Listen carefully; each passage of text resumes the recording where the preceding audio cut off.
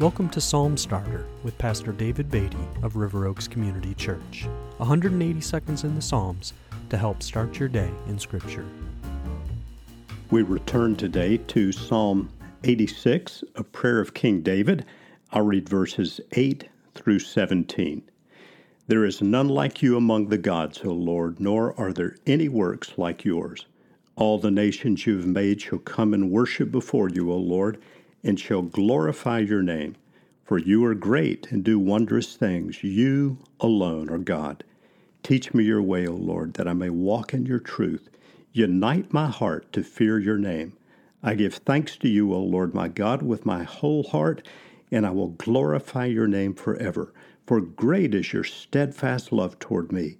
You have delivered my soul from the depths of Sheol. O God, insolent men have risen up against me. A band of ruthless men seeks my life, and they do not set you before them.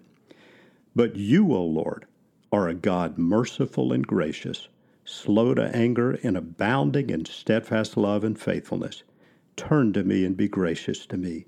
Give your strength to your servant, and save the son of your maidservant. Show me a sign of your favor, that those who hate me may see and be put to shame. We have seen already the importance of appealing to God on the basis of who He is and praying with a willingness to learn His ways. We now come to a key verse in this psalm. It's verse 15, and it is quoted from Exodus chapter 34 and verse 6. Exodus 34 and verse 6 tells us of when the Lord Himself was passing before Moses and proclaiming His name.